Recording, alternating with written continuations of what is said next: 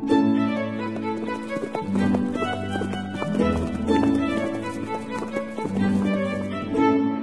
listening to Nick Luck Daily. This edition is brought to you by FitzDares, by the Racehorse Owners Association, and by Thoroughbred Racing Commentary's Global Rankings.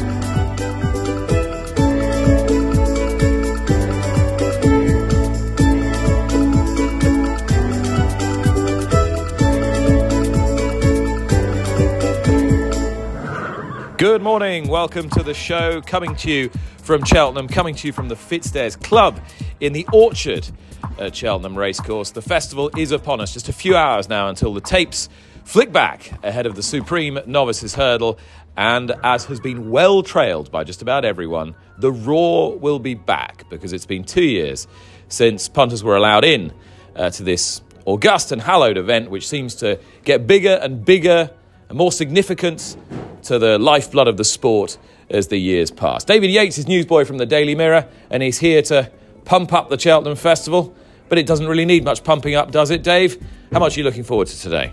I don't think I could pump it up any further than it's already been pumped.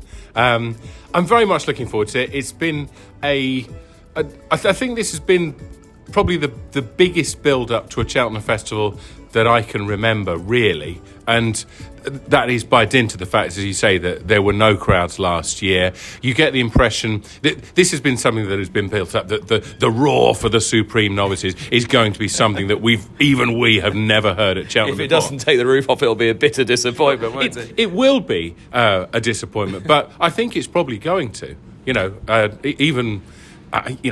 Every year when you get here at 8:30, you think you're going to be the first car in the car park, and of course you're not, because there are just loads of people here already. But I get the impression just from arriving here, and it's an impression having been on the track for half an hour, no more than that, that this is going to be exceptionally busy today and exceptionally raucous, and that those people who were denied the opportunity to have their spring holiday, their spring break at the Cheltenham Festival 12 months ago, are really going to make the most of it in 2022. OK, the key storylines, not just of today, but of the whole week, and one of them is whether Honeysuckle can back up in the Champion Hurdle. In your mind, how much more difficult is her task this time round? I think it's a bit more difficult. It's very hard to judge, in a sense, because of Appreciate It. I've for weeks now written preludes to the big races that are in today's 36 pages of mirror pullouts, if I can put that in.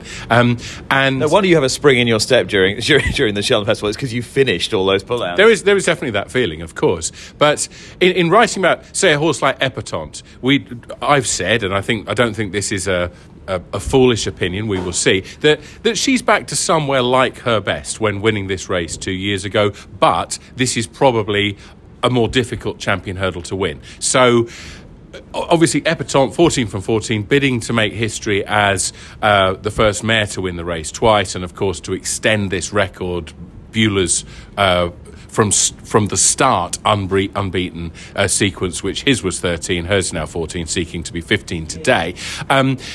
Appreciate It, I think, is a really interesting horse. And I've tipped Appreciate It whilst also acknowledging that one is playing the tipster's equivalent of blind man's buff, because we don't know what's happened to Appreciate It over the last 364 days. We know that he was a thumping winner of the Supreme Novices 12 months ago. Was it 24 lengths? 24 lengths, yeah. Just the 24. The time was also respectable, and so we've not seen him. He didn't take Honeysuckle on in the Irish Champion, and he didn't go to the Red Mill, so we have no gauge for Appreciate It. But the vibes from Closutton are very good. No horse has ever won the Champion Hurdle on their seasonal return to action, but what are we used to seeing Willie Mullins doing, if not rewriting the training manual? Here's a question for you. From a professional standpoint, Honeysuckle and Appreciate It come to the last together, upsides. Who are you cheering for up the running? Because one of them gives you the chance to say, look, Mirror Man tips Champion Hurdle winner. What a genius. The other, well, not quite a genius, imaginative-ish. The other one gives you a chance to actually write reams of lovely copy for tomorrow. Yes, it's more like Mirror Man wins game of blind man's buff, really.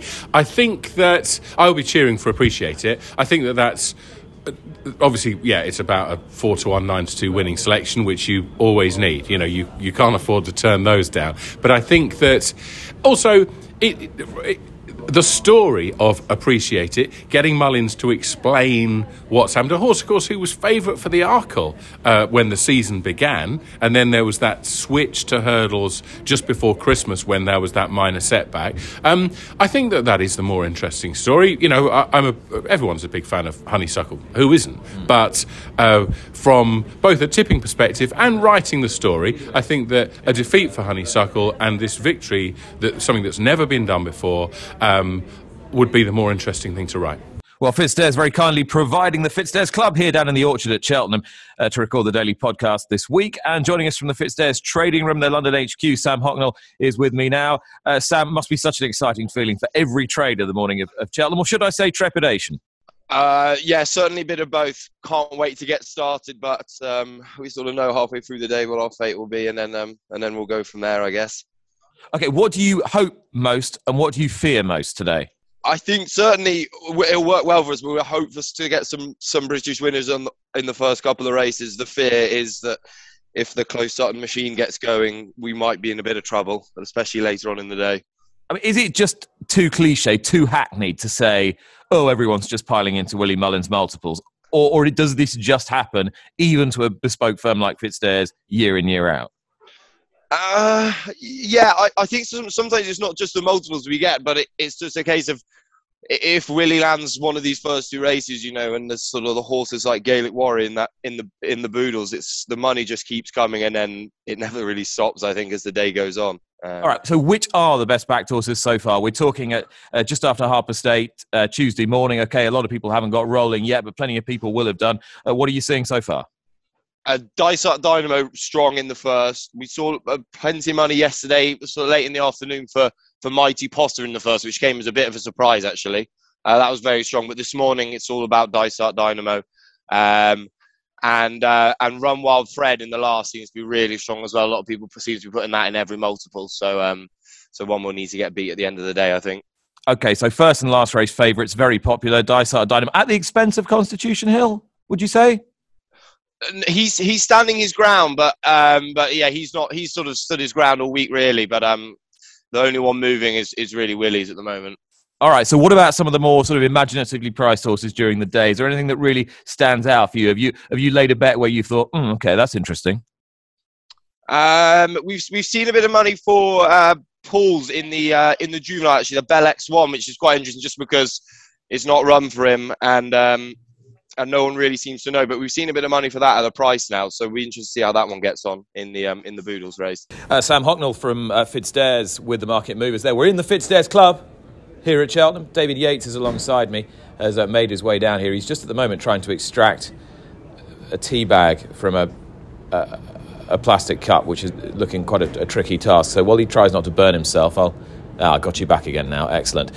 Hearing from Sam there, the two best backed horses of the day are Dysart Dynamo and Run Wild Fred.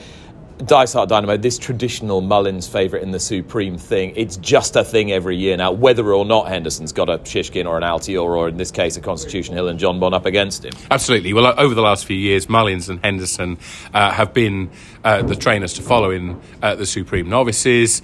Obviously, the Mullins bandwagon, the momentum behind that gets stronger and bigger every year. And so it's not a massive surprise that, I mean, we've had, haven't we, we've had Dysart Dynamo and Sir Gerhard. Who's going to go where, say, a week ago? And of course, there were the hints from the Cheveley Park stud that Sir Gerhard would go up in trip. But you heard Mullins yesterday when I was interviewing him on the Road to Cheltenham preview programme, and I was out in the middle, and he said, yeah, well, this is kind of what I always wanted to do. Dysart Dynamo Supreme, Sir Gerhard in the Ballymore. And that's the hint he was giving after the Dublin Racing Festival.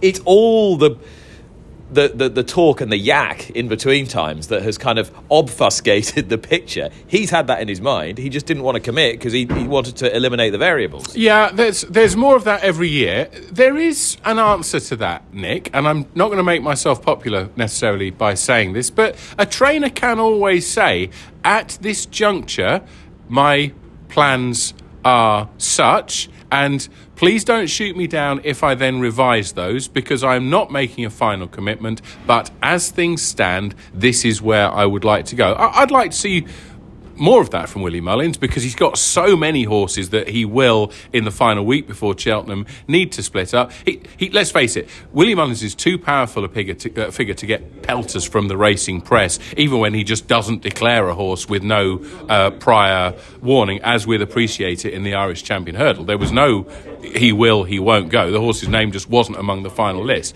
And so I wouldn't mind seeing a bit more of that, I must say. I think that would be to the benefit of punters. And if he does change his mind, I will put my hand up now and I will promise not to throw stones at it. But I would counter that by saying, if you are going to leave it late, what's the point of leaving it 7/10 of the way? You may as well just leave it all the way to the last minute. If you're just going to say, I'm going to leave every decision to the last minute, then kind of everybody knows that they don't know right from the word go. And I don't really have a problem with that. Okay, fair enough. That's a fair point. That we're essentially arguing about occupying one extreme, one end of the line or the other, and not mooching around in the middle. And I see that. If you're not going to make any pronouncements, you might as well just leave it until the last minute. From my own perspective, as a journalist, and I think also as a punter, it's quite nice. As I say, nothing's set in stone, as trainers are apt to tell us throughout the flat and the jump season. But I think it would be a good thing to do. Say, in my mind at the moment, this is what I'm thinking, but it may change, and if it does, do not throw stones at me. Newsperson's nap in the Supreme is? In the Supreme is, it's not my actual nap, but selection is Constitution Hill. I've been very impressed with what he's done. Obviously, this is a much harder test, but he's a horse that I think has that element of star quality about him. I hope he wins today. What is it like when, for the first time, you enter the Cheltenham Festival Winners' Enclosure? It happened to Paul Webber a couple of years ago, just before the pandemic, when in the final race of the meeting, his indefatigable mare, Indefatigable, got up on the line to beat Pylon a short head. And she's back this afternoon, and she's not without a chance either in a different race, the mare's race this time. Paul Webber is with me now. Paul, that was a really special moment for you for a number of reasons. Just tell us why. Yeah, no, it obviously was, Nick. We'd had a few near misses at Cheltenham. We just got beaten in the bumper a couple of times. We missed the Imperial Cup County Hurdle double with Carlita Briganti, who finished second. Time for Rupert came up against a thing called Big Bucks. We battled away and left every year thinking, oh my God, how are we going to crack this nut? And eventually Indefatigable did it on the last race by the shortest of heads at a meeting that obviously many people thought shouldn't have happened anyway. So we were lucky to be there. Yeah, absolutely. And there was something quite sort of evocative about it, really. As you say, it was in the gloaming, last gasp success. The Irish had won just about everything, even 2 years ago, never mind last year. And yeah, was there a point where you just thought, well, I'm just not going to have a winner at the Cheltenham Festival. That's just something I won't do. It certainly did think that most of the way, and then particularly when we had the false start, and so they were lined up stationary, and she tried to bite both of her opponents on either side and left the gate last at 24 and remained in last for the first mile and a half. So we just about sort of thought, oh well, it's not this year. But then as I wrote somewhere, her Merlin engine kicked in and she roared up the line. She's got loads of really good form at Cheltenham as well. It wasn't just that victory. She'd run a terrific second to Dame de Compagnie earlier in the season. She arguably posted something like a career best when she was second to Martello Sky here back at Christmas time. How hopeful are you today as she goes into a very different type of race, a Grade 1 race? Well, she was fourth in it last year, only beaten about 4.5 lengths. Concertista isn't there this year. I think the English form, we were giving £5 to Martello Sky, we were giving weight to Marie's Diamond. I think the English form, we're not bad, we're pretty settled with. We've got to find £4 with Mr. Mullins's too, or 3 or 4 or 5 or 6. That's what she's got to find, but she's never let us down at Cheltenham, and if at the end of today we've still got that record intact, she won't have been far away. It'll be a very popular success if she wins. Do you feel that she herself is in the sort of form needed to produce that career best?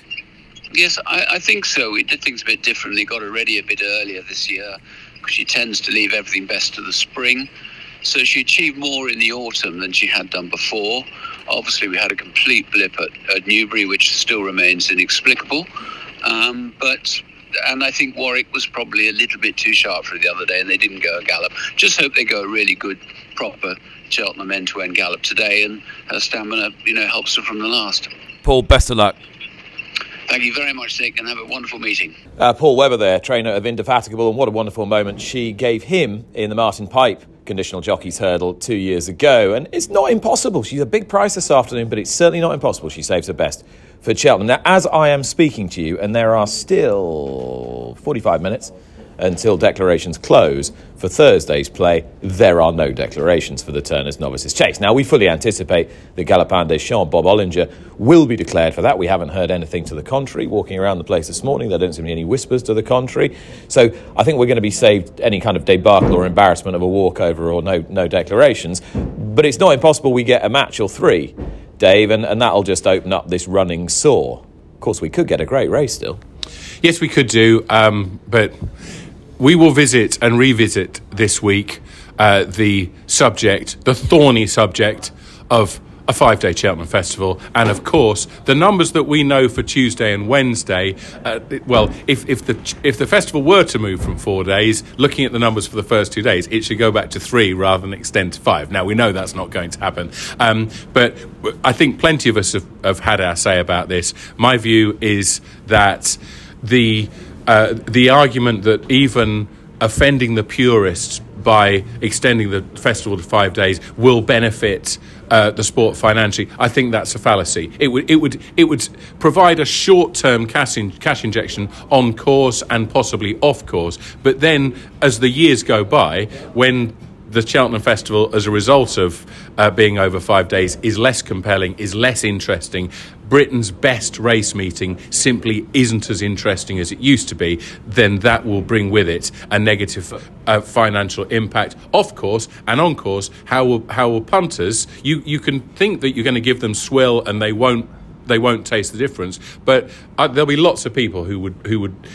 bulk at paying the same admission prices for 6 races, especially if one of them is the veteran Roan Mares cross-country chase for horses whose names begin with the letter X. But isn't it the case, Dave? And this is all good stuff. This is all stuff I can't stand here and actively kind of shout down or disagree with. But isn't it kind of irrelevant? It's not a question of whether you put on 5 days, 6 days, 7 days. If you're getting kind of a brace of runners or a trio of runners in a Grade 1 race, that Grade 1 race needs to be subsumed into something else because it's not working as a concept. I think it can work. Whether it's 4 days, 5 days, 6 days, 3 days, 2 days, right. If a race isn't producing runners of any, in any number, and over a consistent period of time, okay, you have to accept that 1 year could be an aberration. But if over, say, the next 3 years, the Turners knocks up a 4 or 5 runner field, you say, right, that's got to go. That's failing. It's failing as a race. Right. Well, the phrase that you uttered there that is the telling one is over a consistent period of time. And I completely agree with that sentiment. If we go 2, 3, 4, 5 years and those numbers don't change, then I think something will have to be done. One of the issues, and this isn't a bash William Mullins or bash Irish trainers sermon on my part, but of course the fact that lots of English trainers now have their horses trained by Willie Mullins means that horses that would have been somewhere else would go maybe for the 2.5 miler, whereas he's thinking, right, that one for the 3 miler, that one for the 2.5, that one for the 3 mile 6. And so the numbers in those races are being affected by the big numbers in the likes of Gordon Elliott's and Willie Mullins yards. Okay, big novice chase today, of course, is the Arkle. Who have you gone for? That's got a great field, 11 runners. Yeah, I've gone for Rivière d'Etel in the Arkle, not with a great deal of confidence, but I think she was arguably unlucky not to beat Blue Lord at Leopardstown. Her tendency just maybe... It's pretty unarguable, to be honest. Yeah, her tendency to jump out to the right sometimes can be a bit of a concern, and I hope that's okay today.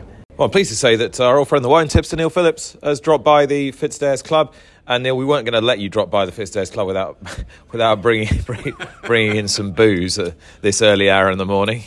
Well, here we go, Nick. It's great to see you. Great to be here on the first morning of the Cheltenham Festival. And we ought to start off with some bubbles, really, shouldn't we? I think just get the paddock going a bit here. So channeling some old school Alan Brazil vibes, drinking at half past 8 in the morning. Sound like it, don't I? Listen to that sound. Opening a bottle of Nye Timber Classic Cuvée, coming from Sussex and Kent. For anyone who didn't have a big night last night, that's a really welcome sound.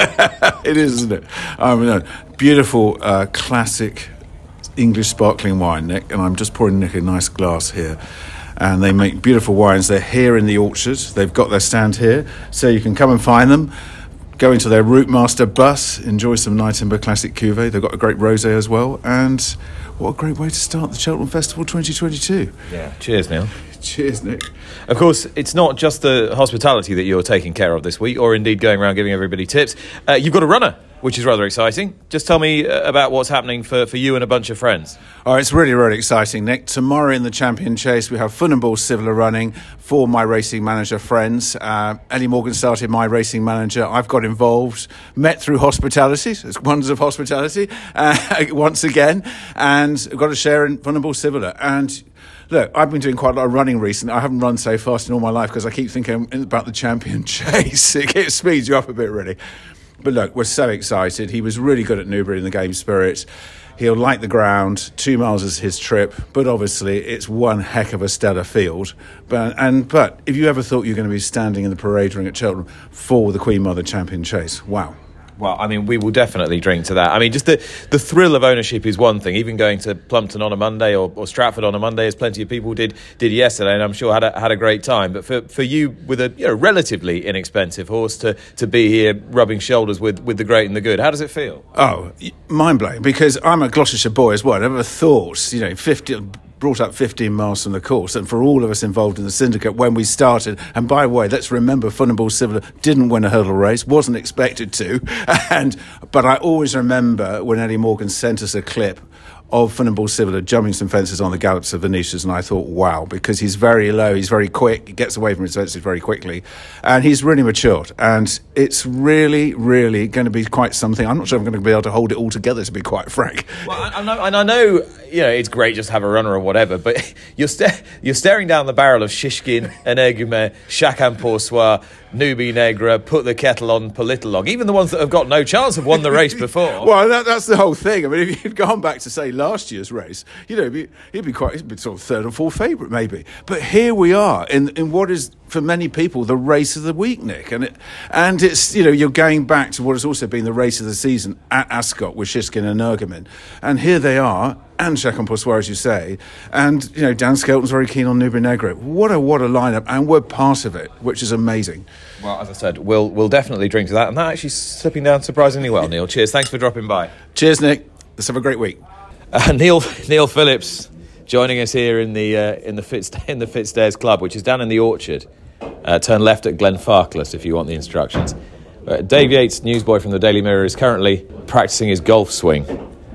You couldn't quite determine that as a golf swing. It could have been sort of baseball, or it was more Jim Furyk than Tiger Woods. Yeah. I'll give you that. Yeah. Okay. Now we heard from Neil Phillips there about his excitement and his fellow owners' excitement. 5 of them going into tomorrow's Champion Chase with Funambule Civola, an outsider. There are stories this week. There are human interest stories, Dave, lurking in there that are going to be a lot of fun for you to write if things come good for you. Tommy's Oscar in the Champion Hurdle being an obvious one. You've been talking to the Hamiltons. Harriet Graham's Eye Right in the Cheltenham Gold Cup. Polly Gundry with Santini. There are smaller trainers and smaller outfits out there who could provide some really interesting stories against the Goliaths of Gordon Elliott with his 64 runners and Willie Mullins with his north of 50. Yeah, that's absolutely right. And from both a journalistic perspective and as a fan of the sports perspective, I really hope that the Davids beat the Goliaths. The second book of Samuel, chapter 17, of course, is where we read of that particular one-sided face-off. It's really important for the sport that we don't just have a Mullins May Day or March Day parade this week. I would love... Elliott's got more runners. And he could easily have more winners.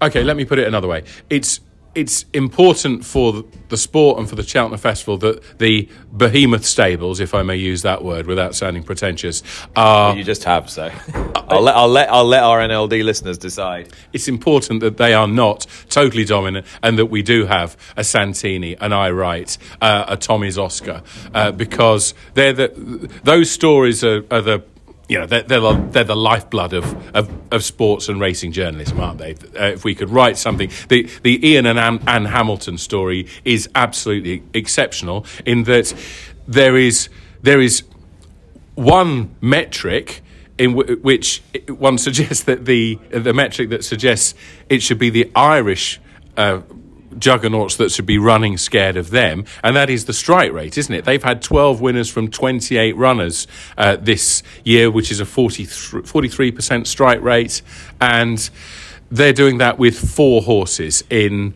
a farm 15 miles from Hadrian Wall. It's a truly amazing story, and if that were to come out today with a victory for Tommy's Oscar, for example, that would be the story of the week. Whatever happens during the next 3 days, I would venture.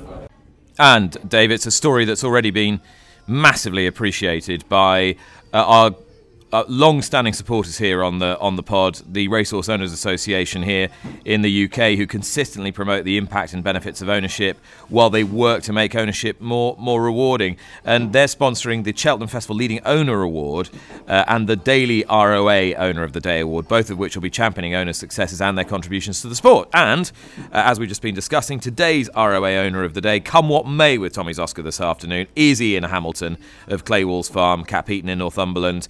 And that victory in the Unibet Champion Hurdle would be something that would go down in Cheltenham Festival folklore, as Dave was saying. And Ian himself says he's an understandable mix of emotions. And he talked to the ROA just half an hour before he set off with his wife Anne and Tommy's Oscar yesterday. And you can read more on that on the ROA website. Well, for every Ian and Anne Hamilton, there is, of course, as Dave was saying, a behemoth owner who's had conspicuous success at the Cheltenham Festival before. I mean, look no further than Rich Ritchie, who is back with a whole clutch of exciting horses this year. Chacun Pour Soi, none more so. He's on a retrieval mission in the Queen Mother Champion Chase. He'll be ridden by Patrick Mullins. More of that in a moment. What about today and this extraordinary talking horse, Gaelic Warrior in the Boodles, never run in the UK before? Yeah, everyone's mentioning him. Joe Chambers is Rich Ritchie's racing manager, is a regular on this podcast. Come on, Joe, is this horse the real deal? Do we keep getting stuck in, even though he's now sort of a sort of counterintuitive price? That's Willie's line, isn't it? GSI time, get stuck in. I've no idea. It clearly has made the market for everybody else from a punting point of view, but the vibes from the yard are very strong and encouraging. They think that he's well treated. Willie's particularly bullish that he's ahead of the mark that he's been allocated by the British handicapper. And we were intending for him to be a supreme horse next season, but we had a go as a bit of a project, and let's see if we can pull it off. Yeah, now, if you didn't have Vauban, who is, a really, really warm order for the Triumph Hurdle, do you think you'd have had a bash at the Triumph Hurdle with this horse? No. The plan here was to see if we could get the mark that he had in France honoured in the UK, which we did. And if we didn't get that, we'd have put him away till next season. So we were never really thinking Triumph. It was either Fred Winter or wait till next year. That's okay. All these sort of theories about whether the mark's right and whether the handicap has made a Horlicks of it. What's your read on that? I think the read is that the form of his last run is the one that reads considerably stronger than a handicap in hindsight. There's a lot of grade 1, grade 2 and grade 3 form. It's probably the strongest French juvenile form last year. For whatever that is worth, only time will tell. And I think in that context, he does look well treated. You'd hope that there's some improvement with maturity. He was barely 4 years of age when he ran barely 3 years of age when he ran last time out. He won't yet be 4 years of age this afternoon in reality. So, he's still got a lot of maturing and development to do. So you'd hope that he has improved since his last run. And in the context of that run, he does look to be well treated. I want to talk about tomorrow and Chacun Pour Soi because it's unfinished business for him. He didn't make the race 2 years ago. He got here, but he didn't make the lineup. He ran fine last year, but below expectations. And now he's ridden by Patrick Mullins again. He was disappointing for him in the Tingle Creek, and Patrick himself has got unfinished business, having fallen when going so well on your Douvan, or Rich's Douvan, in this race. So it's some great storylines intertwining. Gut feeling, Joe, what's going to happen? Nothing would give us greater pleasure if he did win, I can tell you that much. The Queen Mother has a bit of a checkered history with us, from Champagne Fever getting bitten by Une 2 on the way over in the BHA, not allowing him run when he was pretty close to favourite. Duvan getting beaten at odds on, Shakon beaten at odds on, Shakon going lame the morning of the race, Min running up the backside of Altior a couple of years. I think it's going to be very hard for him. He's a year older. My gut tells me that his chance was the year he went lame. And we probably got the tactics wrong last year in that we weren't aggressive enough, which you kind of see in his next time out run at Punchestown. Paul was in no doubt as to what he wanted to do.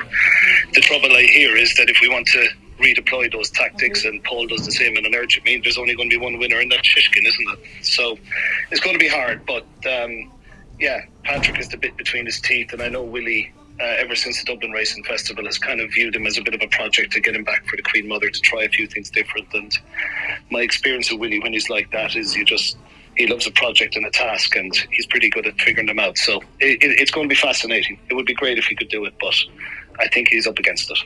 Well, very lucky this week on the Nick Luck Daily podcast to have our artist in residence, Liz Armstrong, who is exhibiting just inside the door in the shopping village. She has got pride of place, and frankly, I can see why. Liz, very early Tuesday morning, how excited are you about a week like this, and how important is it for you and your business?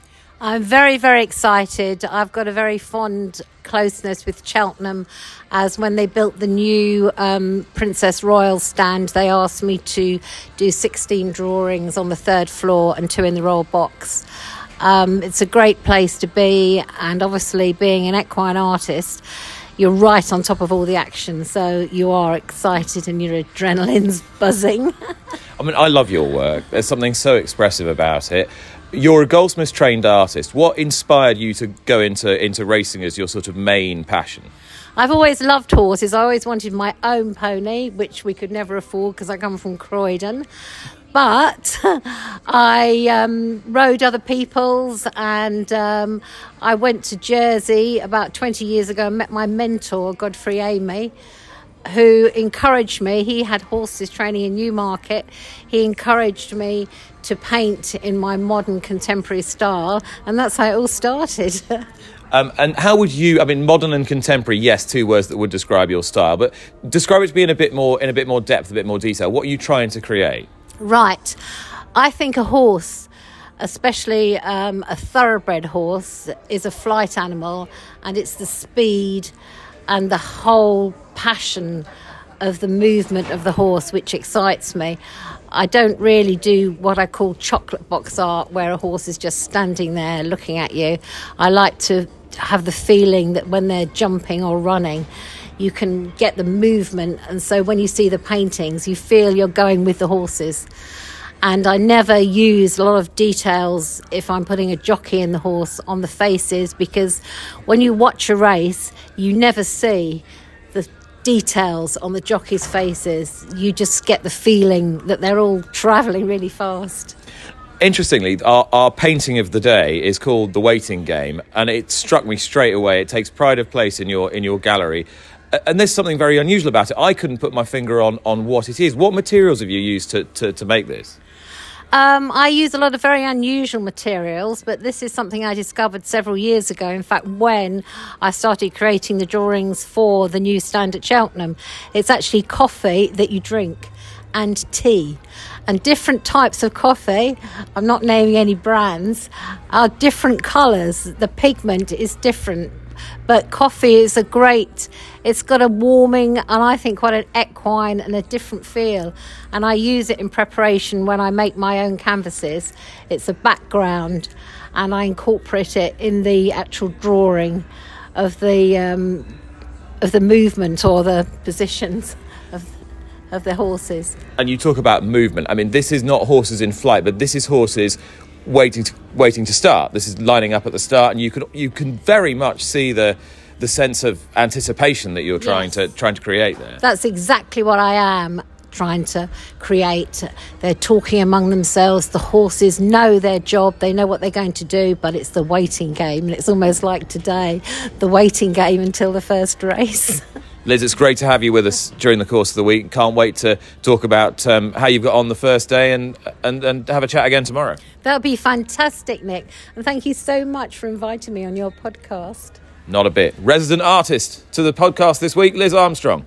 Well, we talk a lot about how the British-bred horses are going to strike back, how British interest will strike back against the Irish dominance here at the Cheltenham Festival. And it's all in the production, really. If you make more good horses, you've got a better chance of training them here and winning races. And as we go around the bloodstock world with our friends at Weatherby's, their Global Stallion app and their Stallion book, we check in today with Roisin Close, who owns and manages Chapel Stud. And 4 of the 5 stallions are in the Stallion book and on the app: Bangkok, Indian Haven, Planteur and Valser Tact. Roisin, great to talk to you.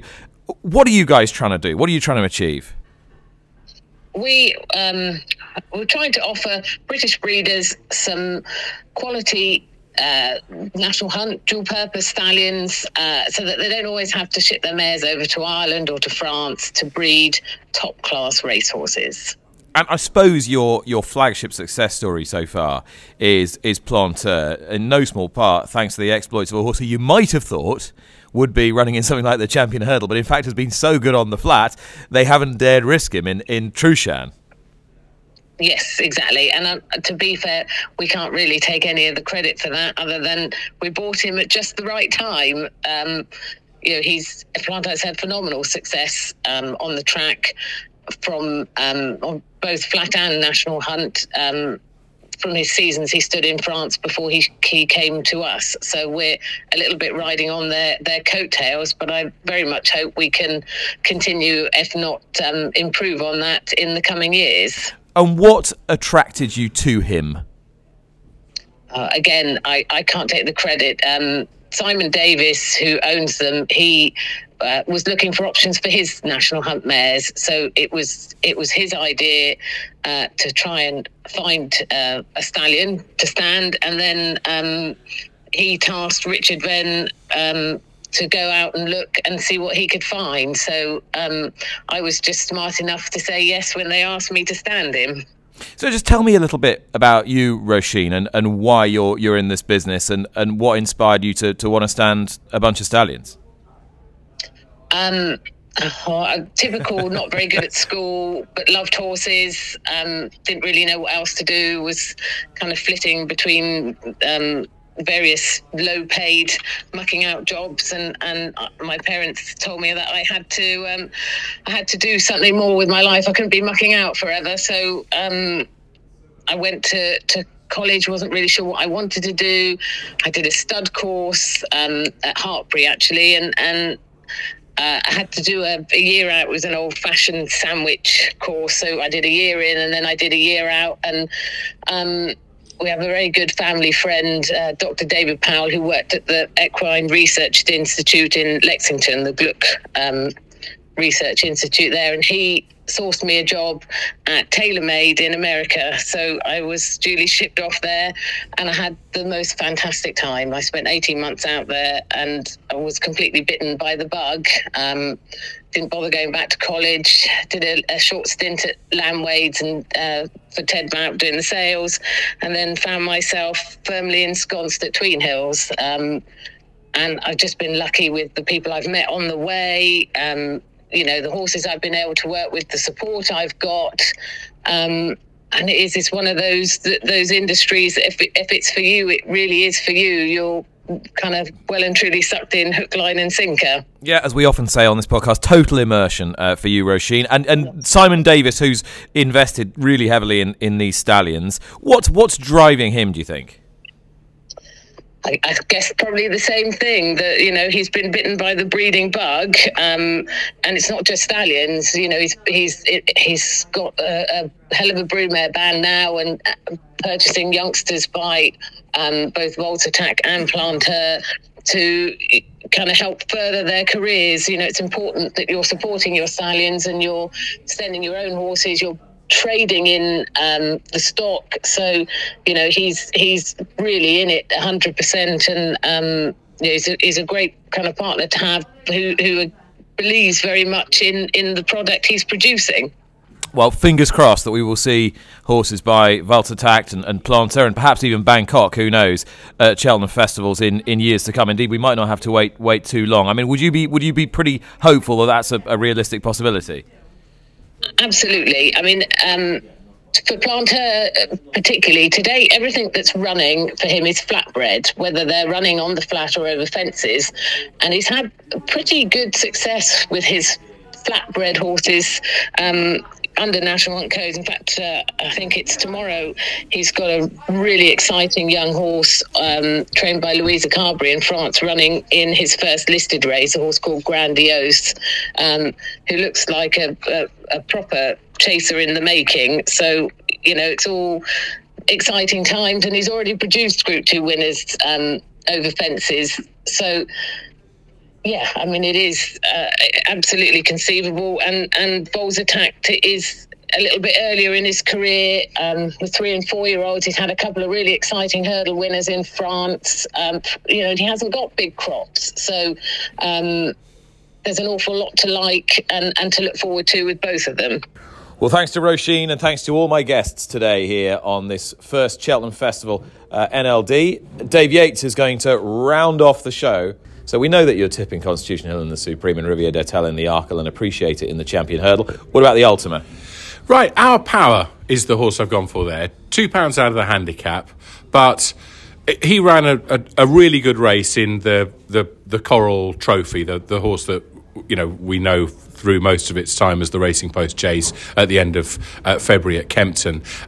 He was about 8 lengths off the first 2 trained by Christian Williams, but he was staying on everywhere he went. He had a door closed in his face. He also stumbled after the last fence before running on with gusto. So I would put Our Power in that race, and the excellent Charlie Deutsch, his presence in the saddle is a definite plus.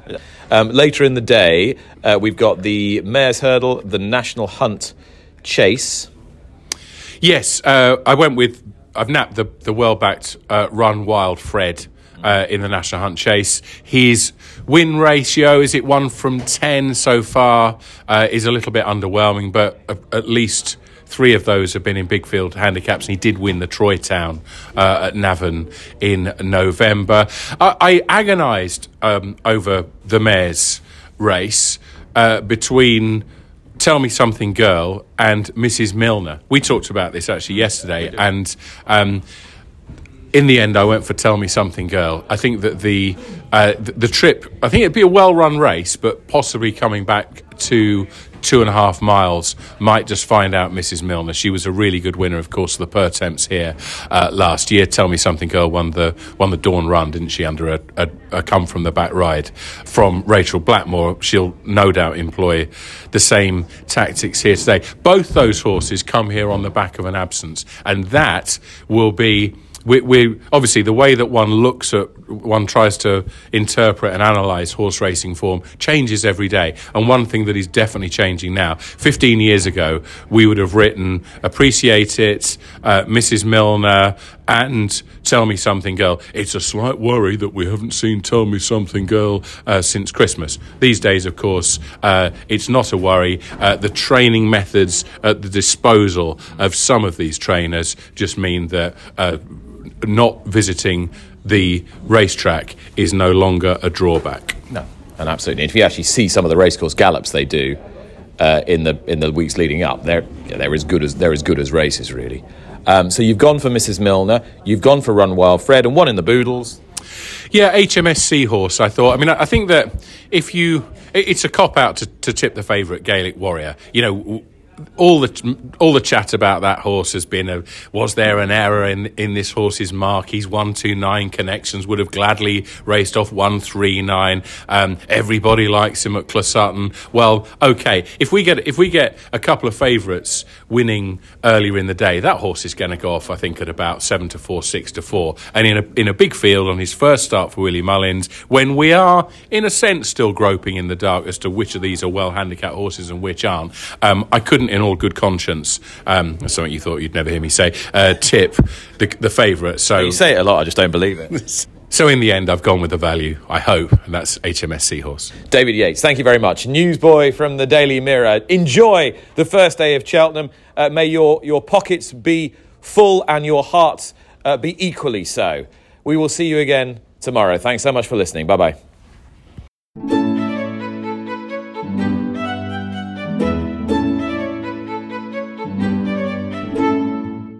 You've been listening to Nick Luck Daily, brought to you in association with FitzDares, the Racehorse Owners Association, and Thoroughbred Racing Commentary.